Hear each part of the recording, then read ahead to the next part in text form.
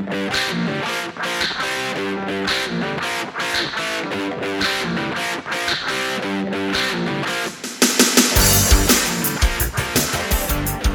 to Right Way Politics with Brian Kirwin, political consultant. We do politics the right way, the winning way, and we leave the left way behind. Big week in politics. Usually July is not a huge political month. We save that for a little later in the summer, but boy, a lot of news, a lot going on with geopolitical, economic, political, campaigns revving up for the fall.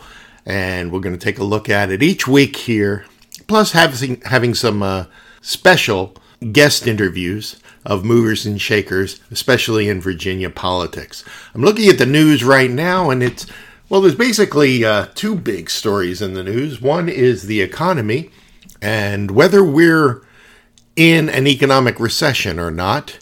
Nobody seems to know, but we've already had one quarter of negative GDP, and usually 2 quarters in a row of negative GDP means we're in a recession. The White House is pushing back on that, hedging to say that even if we get the second quarter of negative GDP, that's not necessarily a recession, that there's a big complicated formula that goes on in determining a recession or not, changing the definitions, moving the goalpost, anything but saying the deadly R word. And Republicans, I'm not really thrilled with their messaging. They're trying to kitchen table this thing, which is usually a good thing, is saying it doesn't matter whether it's a recession or not. What matters is that people are hurting. And while that's definitely true, it does matter if it's a recession or not, or the White House wouldn't be hedging so drastically in trying to avoid saying that. But by the time this podcast hits the air, within a day or so, we will have the official definition of whether or not we're in a recession or not. And it really doesn't matter what the White House or the Republicans say about it. We either will be or we won't. And that's an interesting political game to play. Because when you're in power like the Democrats are, the Democrats control the House, the Senate, and the White House, you get all the credit and you get all the blame, whether it's really justified or not. You get all the blame when gas prices go up, and you get the credit when gas prices go down. Neither side really likes it, but it's a fact of politics. When things get better, you do improve. But I'm looking at the polls, and it's not really giving anybody a heck of a lot of credit. A lot of polling information has come out this week. More is coming out this coming week. But these numbers are insane. Right track, 23%. Wrong track, 72%. And that's been pretty constant for a few months now. When you've got 72% of the country saying we're on the wrong track, I'm not sure if anybody can win a re-election in that atmosphere. I'm looking at the Joe Biden job approval numbers from the last week. 39%, 40%, 33%, 36%, 38%, and 40%. They're pretty much pretty consistent there.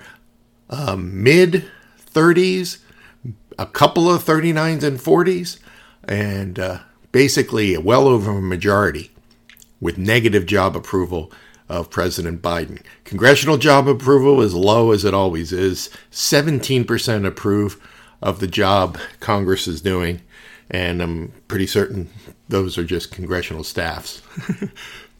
Now, Newt Gingrich went on the air this past week, and he said some things that I actually have been saying to people in the industry for quite a while, but he went further than I did.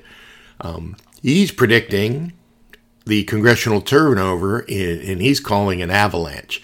He's saying that this is going to be more than just a landslide. This is going to be one of the biggest flips of congressional leadership in American history. He's calling for a gain of Republicans in the House of a minimum of 40 up to 70 seats. And that's in the range that I've been calling for a few months. I've been pretty much saying the over-under is 50. I pretty much, it is definitely going to be at least 50 in my book. I Don't know if we're going to get as high as 70, but with these numbers, these job approval ratings of the president, this right track, wrong track number, basically 3-1 against the president and the Congress. Maybe Newt's onto something. Maybe it'll be higher than 50 seats.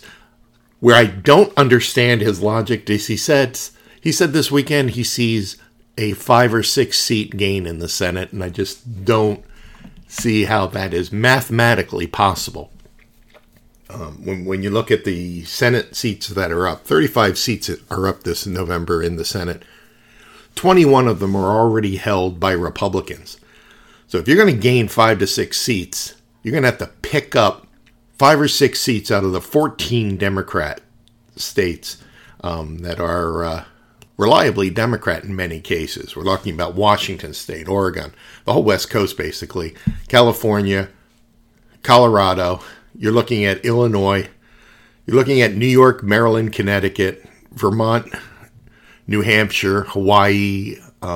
They're all solidly Democratic states. The states that I think, and I've been saying that, I've been calling that we're going to see a 2 to 3 seat pickup in the Senate. Georgia, Nevada, and Arizona, and that's including if we keep Pennsylvania, which is in Republican hands. If we pick up Georgia, Nevada, and Arizona, I'm happy. I just don't see the other 2 or 3 seats that Newt says we're going to pick up, and but we will see. The speaker has a heck of a lot of history and track record on this, and maybe he sees New Hampshire. I don't. Maybe he sees Colorado or Maryland. I just don't see many of these states being close. I do see a pickup in Georgia. I do see a pickup in Nevada, and I see a pickup in Arizona. But that's my ceiling. And in Virginia, I see some seats that are being called toss-ups or lean. I really don't think are going to be toss-ups and leans. I think Virginia is going to go strong Republican this year, and I just don't think there has been really quality polling done in these districts. These districts are new districts, and there really isn't a whole lot of track record history. When you try to poll redistricted elections, it's difficult to gauge turnout. It's also difficult when you've gone through the turmoil that Virginia has electorally, where Democrats have basically won everything in sight for 12 years. And then last year they lost the House of Delegates. They lost all 3 statewide offices in the state for governor, lieutenant governor, and attorney general. And they weren't blowouts by any means, but they were definitive. And we're wondering, was that an outlier, or is this a sign of things to come? A lot of people point back to 1993 when George Allen surprised everybody with his big comeback victory to win governor in 1993. And that led to, I believe it was a 54-seat gain in the Congress the following year. And of course, back in 1994, there were a lot more Democrats in the House than there are today. So there were a lot more seats to pick up then. We're pretty close to a majority in the House as it is, fairly close in the Senate as well. So the margins are kind of tighter and the amount of pickup possibilities are smaller. But I see overwhelming a huge 1994-like shift in the House and a couple of seats in the Senate. And I believe that's where it's going to go. As far as this podcast goes, we'll be here every week looking at polling, looking at campaigns, analyzing what campaigns are doing, their campaign strategies, their campaign ads, looking at the right way and the wrong way to do politics, to do campaigns. And we'll really drill down into some of these key races and analyze what they're doing right, what they're doing wrong, and who's got their messaging wrong. Like, for example, I think Republicans' messaging is wrong, all wrong about this upcoming recession. I think the message that I would run with is that the president is trying to change the goalpost. They were wrong in predicting inflation. They were wrong about the recession. They have no idea what they're doing. They should not cede the definition of a recession to the Democrats and agree with them that the definition doesn't matter. I think they should drill the definition and say words mean things, numbers mean things.